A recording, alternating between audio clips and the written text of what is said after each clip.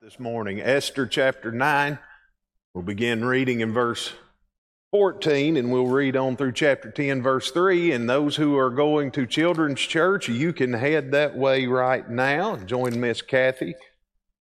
Thank you for reminding me, Miss Kathy. I had clean forgot. It's going to be fun in a few more years, seeing how my memory is now. Every 5 minutes will be an adventure. Amen.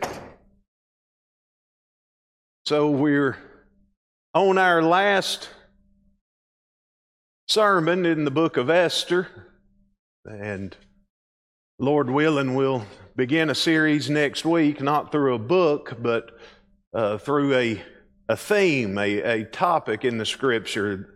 We're going to talk about the new birth, regeneration. We're going to look at that for somewhere around 6 weeks and be praying about that and asking God to really work through that as we try to preach that blessed truth that quite frankly doesn't get preached enough.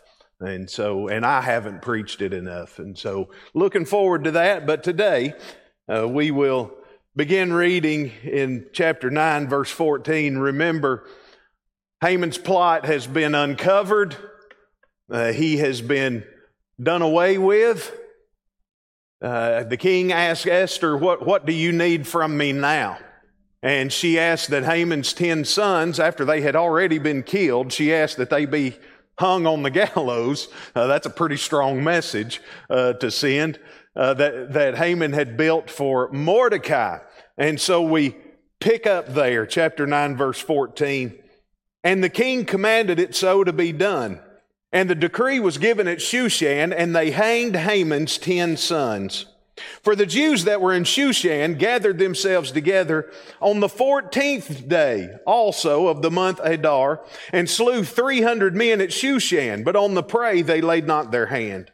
But the other Jews that were in the king's provinces gathered themselves together and stood for their lives, and had rest from their enemies, and slew of their foes 70 and 5,000, but they laid not their hands on the prey. On the 14th day of the month Adar, and on the 14th day of the same rested they, and made it a day of feasting and gladness. But the Jews that were at Shushan assembled together on the 13th day thereof, and on the 14th thereof, and on the 15th day of the same they rested, and made it a day of feasting and gladness. Therefore the Jews of the villages that dwelt in the unwalled towns made the 14th day of the month Adar a day of gladness and feasting, and a good day, and of sending portions one to another. Mordecai wrote these things and sent letters unto all the Jews that were in all the provinces of the king Ahasuerus, both nigh and far, to establish this among them, that they should keep the 14th day of the month Adar and the 15th day of the same yearly, as the days wherein the Jews rested from their enemies, and the month which was turned unto them from sorrow to joy, and from mourning into a good day, that they should make them days of feasting and joy, and of sending portions one to another, and gifts to the poor. And the Jews undertook to do as they had begun, and as Mordecai had written unto them, because Haman, the son of Hammedatha, the Agagite, the enemy of all the Jews, had devised against the Jews to destroy them, and had cast pur, that is, the lot, to consume them and destroy them. But when Esther came before the king, he commanded by letters that his wicked device which he devised against the Jews should return upon his own head, and that he and his sons should be hanged on the gallows. Wherefore they called these days Purim, and after the name of Pur. Therefore, for all the words of this letter, and of that which they had seen concerning this matter, and which had come unto them, the Jews ordained and took upon them, and upon their seed, and upon all such as joined themselves unto them, so as it should not fail, that they would keep these 2 days according to their writing, and according to their appointed time every year. And that these days should be remembered and kept throughout every generation, every family, every province, and every city, and that these days of Purim should not fail from among the Jews, nor the memorial of them perish from their seed. Then Esther the queen, the daughter of Abihail, and Mordecai the Jew, wrote with all authority to confirm this second letter of Purim. And he sent the letters unto all the Jews to the 127 provinces of the kingdom of Ahasuerus with words of peace and truth, to confirm these days of Purim in their times appointed, according as Mordecai the Jew and Esther the queen had enjoined them, and as they had decreed for themselves and for their seed the matters of the fastings and their cry. And the decree of Esther confirmed these matters of Purim, and it was written in the book. And the king Ahasuerus laid a tribute upon the land and upon the isles of the sea, and all the acts of his power and of his might, and the declaration of the greatness of Mordecai, whereunto the king advanced him, are they not written in the book of the chronicles of the kings of Media and Persia? For Mordecai the Jew was next unto King Ahasuerus, and great among the Jews, and accepted of the multitude of his brethren, seeking the wealth of his people, and speaking peace to all his seed. Thank you for reading that lengthy portion with me, but we're going to pray again, and I want to preach to you this morning on what a difference a day makes. What a difference a day makes. Will you pray with me? Lord, we've come to the central act of worship in any church service, and that is the preaching of your word. And Father, I ask that you just help me not just to preach, but to worship you as I preach. Lord, that you would speak to our hearts, that you would encourage, Lord, those who may be weary from the strife of this world. Lord, that you would encourage those of us who are following Christ, Lord, to remind us that there's a day coming in which we will rest. Lord, for someone who's listening who may not be saved, Father, that you would use this as a day of warning to them. Lord, whatever you would be pleased to do among us, we praise you in advance for it. We're already grateful for what you're pleased to do here today. For it's in Jesus' name we pray. Amen. In an earlier sermon in this series, I began by saying that life is measured in years, but it's made in moments. Well, I want to add to that and say that while it is measured in years and made in moments, life for us seems to be marked by days. We mark our lives with birthdays, anniversaries, holidays, even days of the week. We look at Monday and go, ugh. And we look at Friday and go, yay.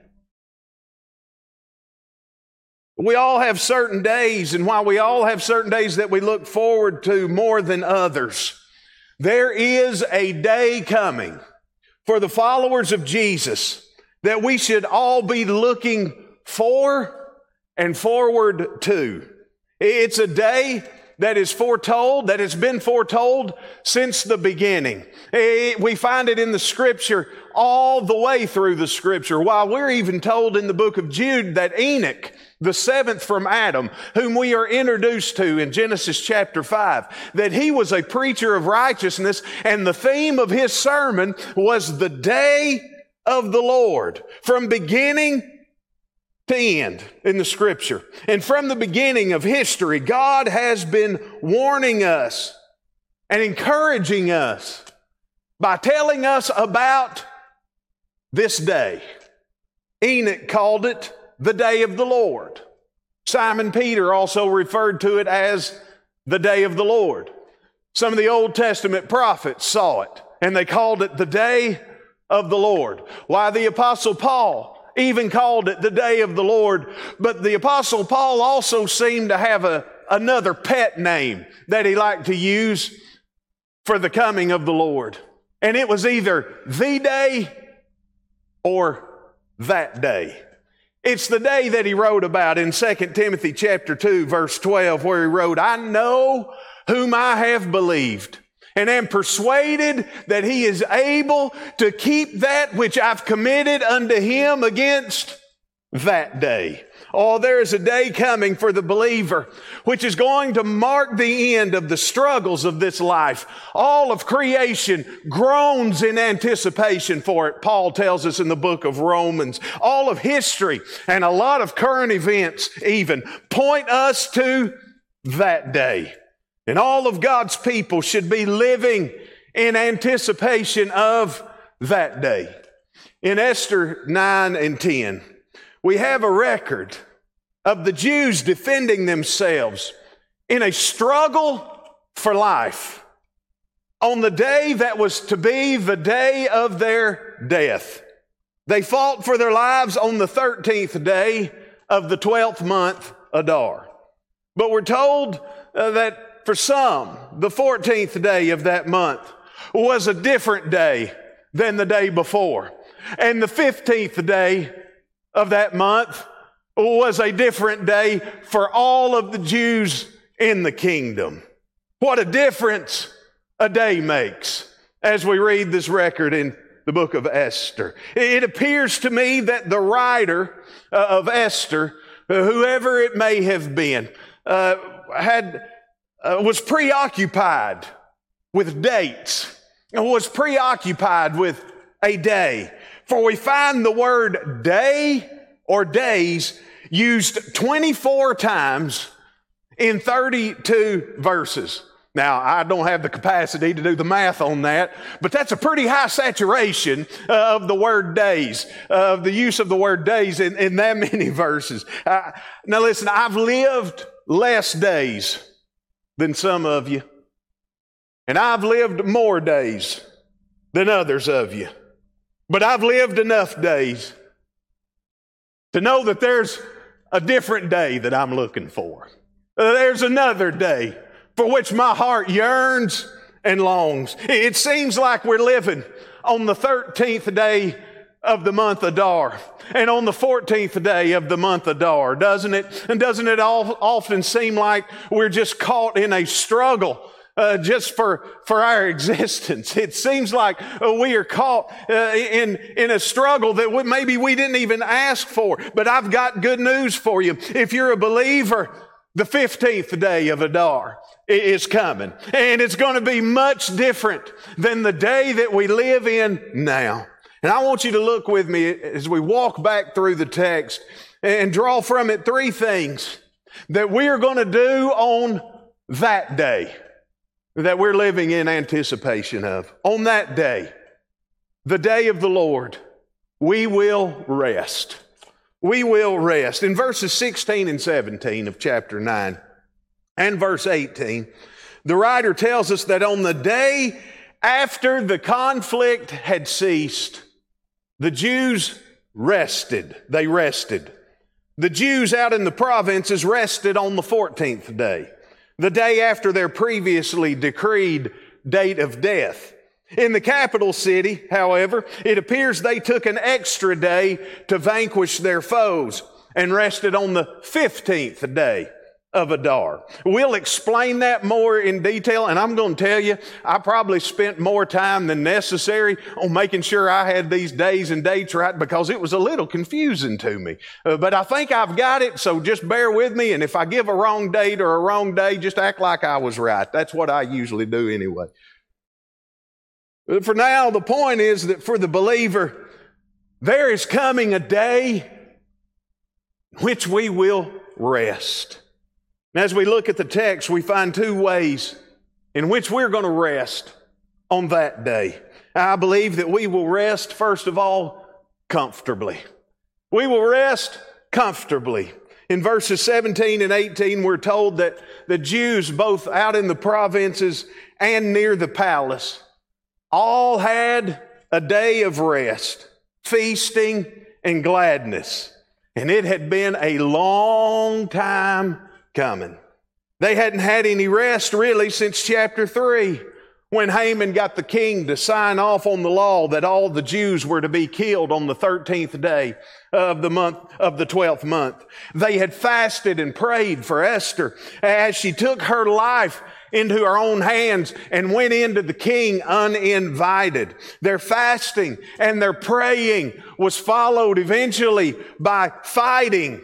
Their fighting was followed at long last, however, by feasting and resting. Verse 19 tells us that it was a good day. I find it difficult, and maybe you do too, to take it easy when life is hard. It's difficult to be comfortable when there's conflict. However, when the strife and difficulty and conflict are over, we can breathe a sigh of relief and take some rest. And there's going to come a day when all of the conflict, all of the strife of this life, it's all going to be over, and we're going to breathe a sigh of relief and rest comfortably in the peace of the moment. That's how heaven is going to be. It is going to be, among other things, a place of rest from the strife, from the difficulty, from the burdens, and from the grief of this life. In Revelation 6:11, I've got some Bible for that, by the way. In Revelation chapter 6, verse 11, the souls of martyred saints who are crying out for justice are told to rest. In Revelation 14:11, we're told that those who die in the Lord are blessed and will have rest from their labors. There's going to come a day when we won't be uncomfortable anymore. There's going to come a day when the storm will have passed over. The winds will be calm. The battle strife will end. The pain will have subsided. The tears will be dried. And we will be led by the still waters where all is quiet, all is peace, and all is rest. I've noticed whenever someone has suffered injury or illness, and they finally get out of the hospital, they get well enough where they can go back home, we tend to use one phrase to describe them. We say, and they are now resting comfortably at home. But one day all of the injury and all of the illness of this life will have passed, and we're going to rest comfortably at home. Not only will we rest comfortably, but we will rest corporately. As we read verses 17 through 19, it becomes apparent that the Jews in the capital city, near the palace, were celebrating on a different day than the Jews in the provinces. In the provinces, they feasted on the 14th day. But in Shushan, the capital city, where the palace was, they feasted on the 14th and the 15th days, because they took an extra day to take care of business. Therefore, verses 20 and 21 tell us that Mordecai wrote a decree that made sure they all rested together on the same days from that point forward annually. Every year they were to rest on these given days. Listen, we're all going to end our battle on different dates. We're all going to end our battle on different dates. Many of our beloved soldier saints of the Most High have already laid down their swords and are taking rest now. Some of us expect to maybe have a couple of decades left, or maybe 3 decades left. Others of us, well, I wouldn't buy any green bananas.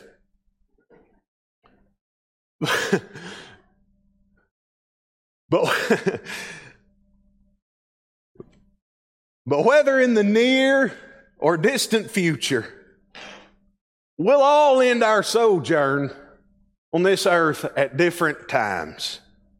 But the Lord has decreed a day in which we will all take our rest corporately. We'll all take our full, our final, our ultimate rest on the same day. And the Apostle Paul tells us about it in 1 Thessalonians 4:16 and 17, where he explains, "For the Lord himself shall descend from heaven with a shout, with the voice of the archangel, and with the trumpet of God, and the dead in Christ shall rise first. And we who are alive and remain shall be caught up together with them in the clouds to meet the Lord in the air, and so shall we ever be with the Lord." On that day, we will all take our rest together, and it's going to be full, final, perfect, unending rest and peace. We won't be looking over our shoulder anymore. We won't be waiting for the other shoe to drop anymore. For even the last enemy, the worst enemy, has been and will on that day be completely defeated. What enemy is that? Well, Paul tells us in 1 Corinthians 15:26 that the last enemy to be destroyed is death. And there's coming a day when death is going to take its final breath, and we're all going to rest together. On that day, not only will we rest, but we will rejoice. We will rejoice. The text tells us that the day after the Jews had conquered their enemies and eliminated the threat against them, that they threw a party.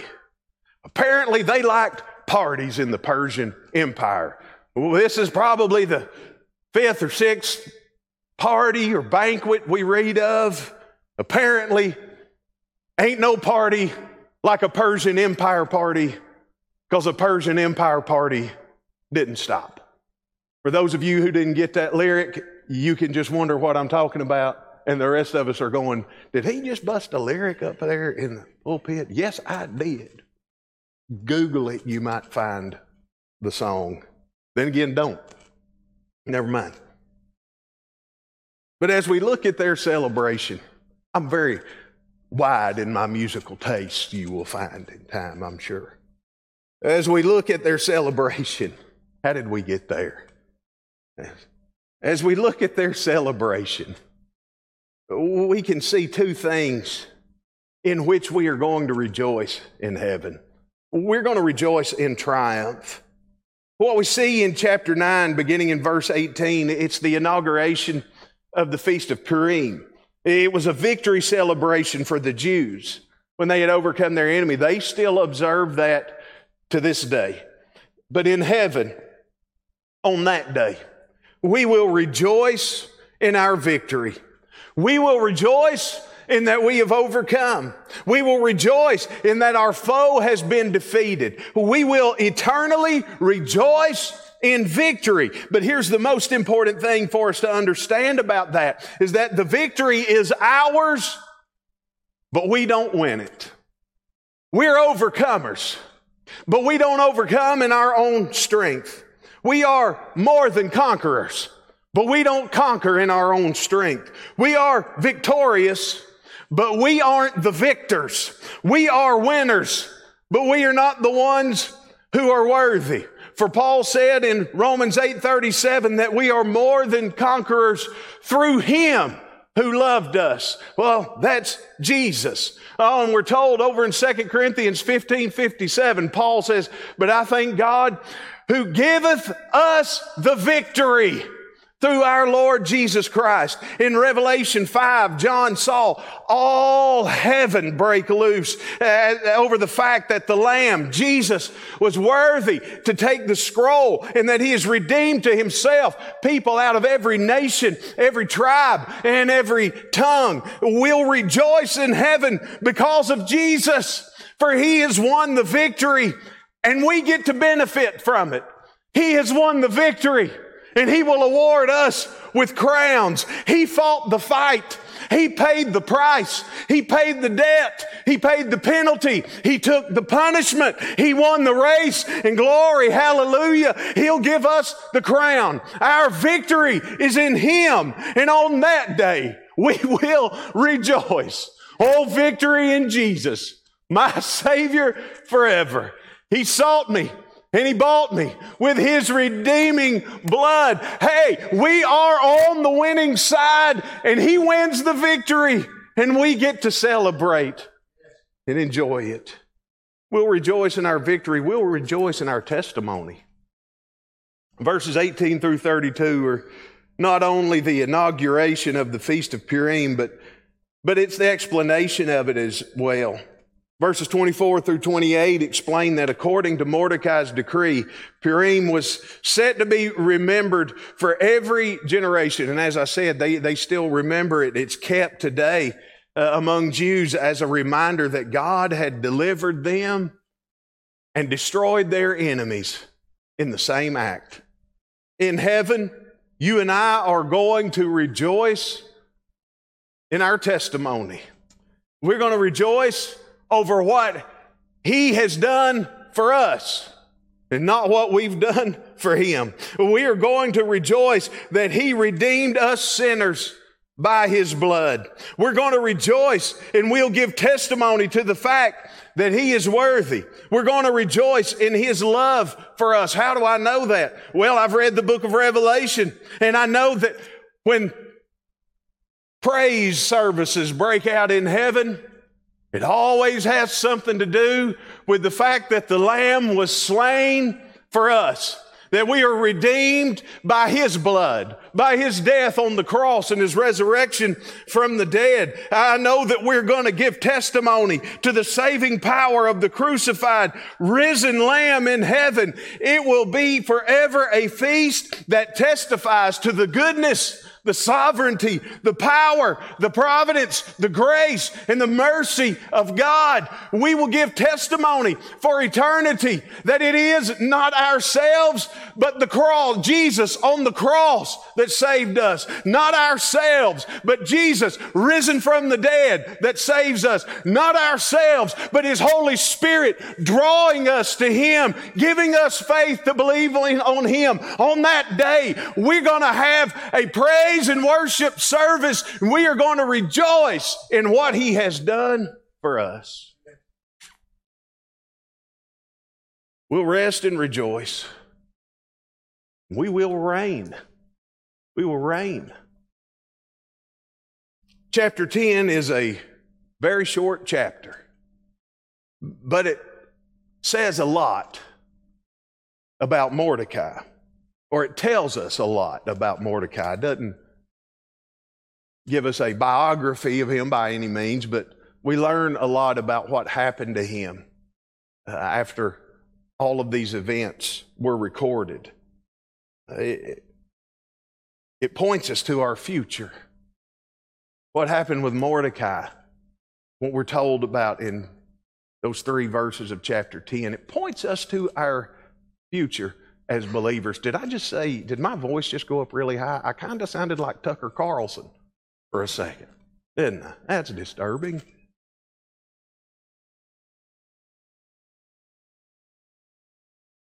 But our future as believers is that we are going to reign on this earth with King Jesus one day.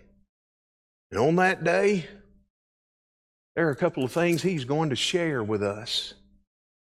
Get this now. He's going to share with us His glory. He is going to share with us His glory. Verses 1 and 2 of chapter 10. And the king Ahasuerus laid a tribute upon the land and upon the isles of the sea, and all the acts of his power and of his might, and the declaration of the greatness of Mordecai, whereunto the king advanced him, are they not written in the book of the Chronicles of the kings of Media and Persia? The writer of Esther puts Mordecai in with the power and the might of Ahasuerus. And this is done because in Ahasuerus' own records, he had made a declaration of the greatness of Mordecai. The king shared the chronicles, the narratives, the record of his greatness and glory with Mordecai. Get this now. In eternity, Christ is going to share His glory with us, the believers. Paul writes in Romans 8:16 and 17, the Spirit Himself beareth witness with our spirit that we are the children of God. And if children, then heirs, heirs of God, and joint heirs with Christ, if so be that we suffer with Him, that we may be also glorified together. If we trust Him, if we follow Him, if we'll suffer with Him, then we will be joint heirs with Him. That means that everything that is His will be shared with us. What is His will be ours. I wish I had the vocabulary. I wish I had something clever to say that could help us fully understand what it means for Jesus to share His glory with us. But the truth is, I find myself at a loss. I find myself in the same chair with Martin Luther, where I heard that he was studying on the words of Jesus from the cross, where he said, my God, why hast thou forsaken me? And for a long time of contemplating and studying on that statement, it said that he threw his hands in the air and said, God turning His back on Himself. Now, who can understand that? Well, that's the way I feel when I think about Jesus sharing His glory with us. I just want to throw my hands in the air and say, King Jesus sharing His glory with us? Who could understand that? I can't wrap my mind around it enough to say much about it. But I know this much, that one day, this old boy from East Tennessee that hasn't ever been much good at anything and has probably done a whole lot more harm in this world than he's ever done good, and one day I'm going to be glorified together with Christ. One day I'm going to be a joint heir with Him. I don't deserve it, but I believe it. And I look forward to the day when I'll share in His glory. And listen, so will you.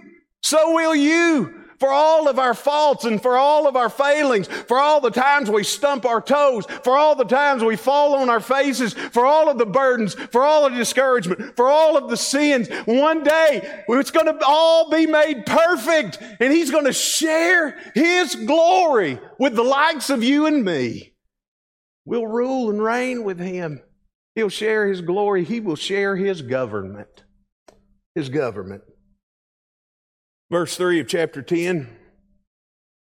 For Mordecai the Jew was next unto King Ahasuerus, and great among the Jews, and accepted of the multitude of his brethren, seeking the wealth of his people and speaking peace to all his seed.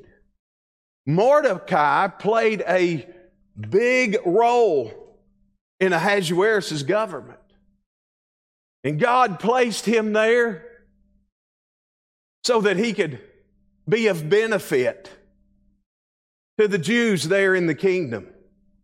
It was through Mordecai's being raised up in the government of the Persian Empire that the wealth and well-being of the Jews was sought after. It amazes me how I read the narratives of Scripture and I read the records of history, and I find out that in every nation and in every place, even in the vilest of places, God has His people strategically placed